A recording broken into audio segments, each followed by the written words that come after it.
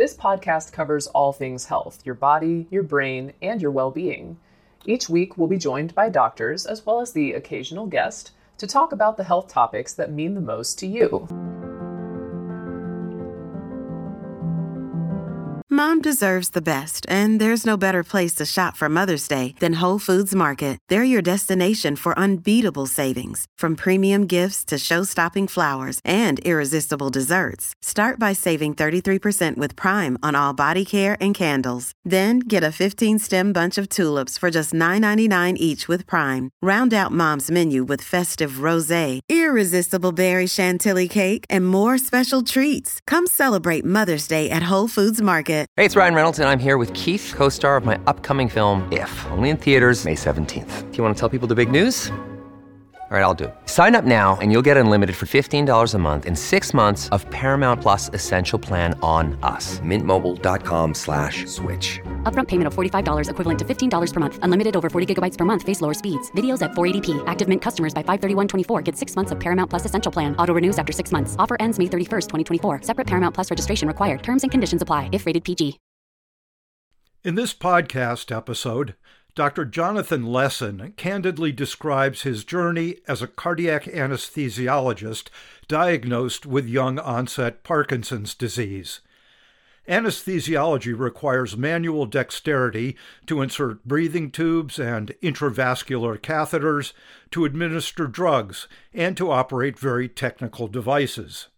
Anesthesiologists also need stamina for long operations, often more than one in a day. After several years of medical school and postgraduate training, and early in his career, Jonathan suspected something was wrong, and his suspicions were correct. After his Parkinson's diagnosis, he was able to work some more years, always keenly aware of patient safety. Eventually, he himself underwent surgery to implant a deep brain stimulator, giving him more time to practice. But eventually he knew it was time to stop. When we spoke, he described his journey with Parkinson's, how it affected his practice of cardiac anesthesiology, and how he lives his life now. What were your first symptoms, or what kind of raised your suspicion? Well, I was having trouble with my right side. My hand was weak, and I had trouble pouring Coke, and I had trouble scooping ice cream. And that's what brought me to the doctor. How long did it take to get a diagnosis? Many people, it takes a long time before it's zeroed in on. Well, the person that I saw was actually a friend of mine. He was actually a neurologist, and he told me that he had been watching me for years, and he knew that I had Parkinson's disease.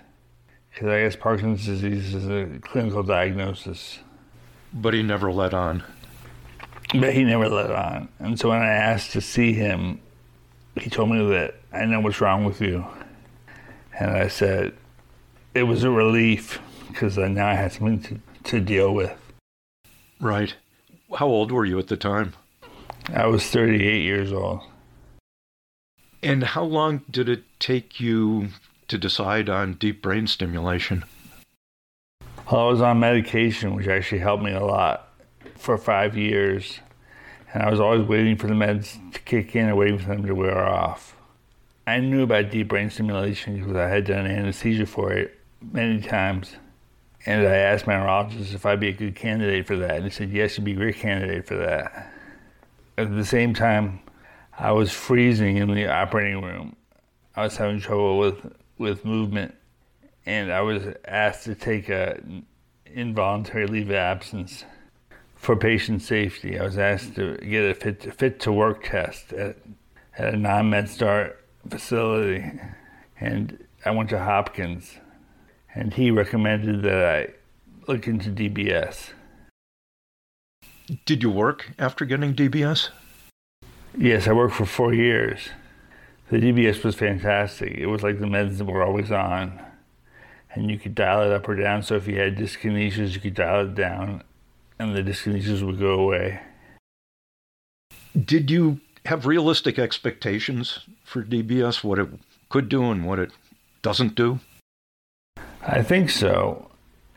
I was waiting for it for so long. I was always saying, well, when I get my wires, I'll be able to do this and that.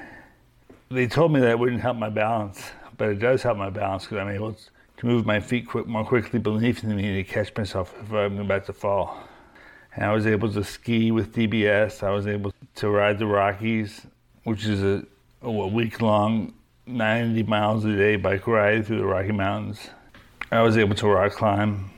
Here is a quick word from our sponsor.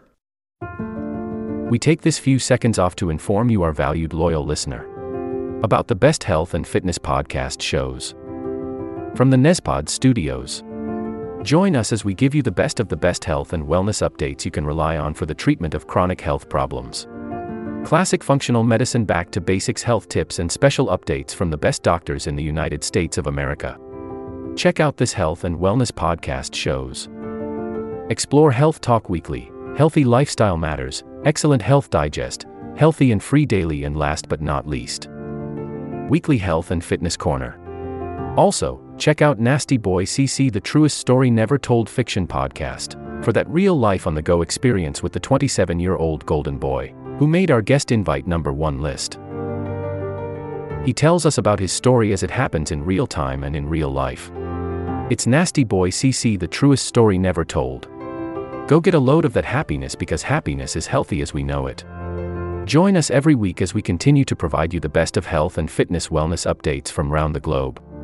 Enjoy the show.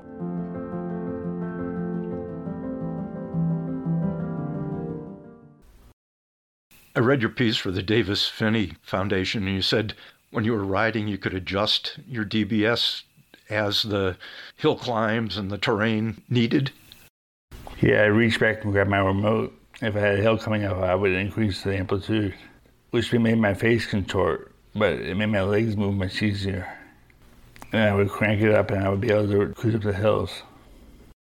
I guess there might have been a little bit of a surprise in that it helped your balance. Were there any other things you didn't expect that occurred? Basically, when I woke up in the morning, I was able to get out of bed more easily. And I was able to do my activities of daily living around the house more easily. It kept my off times to 80% on, so I didn't freeze anymore. The only things I wasn't able to do is scuba dive and ride roller coasters. Those are the two things that I like to do. Uh-huh. But you were back to skiing moguls. I was back to skiing moguls. I wasn't like I was 25 again. I was 43. I could ski my favorite run in Vail, High Line, which is a mile-long mogul run. I could ski it once instead of 10 times like I used to when I was younger. I guess the handwriting on the wall for your career was really kind of imposed by the employer, is that right? Or did you, after having DBS and still working, decide it was time to give up the career? Well, my first consideration was always patient safety, and my second consideration was always keeping the surgeons and the patients happy. And my third consideration was myself, because I had trained for so long to become a cardiac anesthesiologist. And I had become echo certified, and I was chief resident, and I was working at my dream job, which was the third busiest heart center in the country. And one day I was just moving more slowly than I'd like. And before I had a complaint from a surgeon or a patient, I decided that everybody should have a neuro-intact anesthesiologist. Just like you get on an airplane, you should have a neuro-intact pilot. So I decided to look into my disability insurance. I think some physicians, when they can't do all the tasks, take to consulting or administrative stuff. That didn't interest you at all? Anesthesia is really a hands-on field, and so I didn't really have the option to do administrative things. Do you still keep up on what's going on in the field? Yes, I do. I still am very interested in anesthesia and helping people. Mostly what I do is I help people with Parkinson's disease now who are undergoing surgery. They have questions about the anesthetic. They have questions about what to do when they go in the hospital. I guess anesthesia is both a manual and a cognitive kind of endeavor. Did you have any cognitive problems that you noticed while you were working? No, I didn't have any cognitive problems. It turns out that I have the LRRK2 gene, which is a hereditary form of Parkinson's disease, which rarely has dementia associated with it. So I was able to think normally.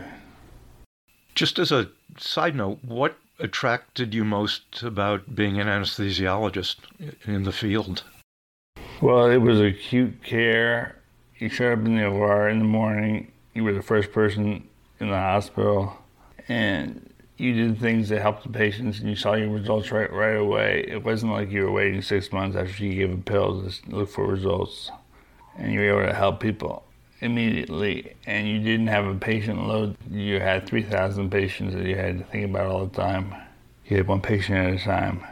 And it was procedure-oriented. I liked the procedures. I liked placing tubes and lines and working with the heart surgeons. I liked heart surgery because the heart surgeons were working on the same organs that the anesthesiologist was interested in, so it was a very active case. I suppose it's sort of like physiology, pharmacology on the run. Yeah, it is. My favorite case to do was actually a renal cell tumor in which you did circulatory arrest, where you drain the blood out of the patient after you cool the patient down, and you actually arrested the patient for 45 minutes while you removed the renal cell tumor from the inferior vena cava. So it was a very consuming case where you work with the surgeon very closely. Given your experience both as someone who has received DBS as well as a physician who was deeply into physiology as a career, what advice do you have to other people with Parkinson's who are considering DBS? It's fantastic. It's like the medication kicks in, and the DBS works even better because if it's too high and you're having dyskinesias, you can turn it down. And so it's important to know that when you get the DBS, to go ahead and let the programmer program it over a year, and don't be impatient in not knowing when the DBS is going to work fully. Eventually, it'll work fantastically. Right? You have to be patient. What have we missed, if anything, or anything interesting to add? It's just amazing the support I got from the chairman of anesthesia. And because of the American with Disabilities Act that George Bush finally signed and put through, I was able to prove that I was fit to work. And I always work with a senior resident, so the patient safety was not an issue. And I never got a complaint from a surgeon or a patient. It's amazing. I wonder if all employees would be so fortunate as to have an employer who adheres to the ADA and would be so willing to work with an employee who presents with a problem. Yeah, and it's also important to have good disability insurance. When you've worked so long and trained so hard for your job, at least monetarily, the disability insurance allowed me to retire and still maintain my current lifestyle. How active are you now? I still ride a Peloton bike inside, and exercise is very important for Parkinson's, so I try to exercise every day. Did you increase your exercise after your diagnosis, or were you always pretty active? It's funny because I thought I was active until I got diagnosed, and then I increased my exercise. I actually started rock climbing, which I had never done before. I actually started a rock climbing group, 50 people with Parkinson's. I suppose during your training, it may have been hard to fit in exercise. Yeah, it was during medical school, in residency, and actually the first 5 years out, I was still training, and it was hard to fit in exercise. But it wasn't as important as it was when I was diagnosed with Parkinson's disease. Absolutely, yeah. Well, I appreciate all the time and the information.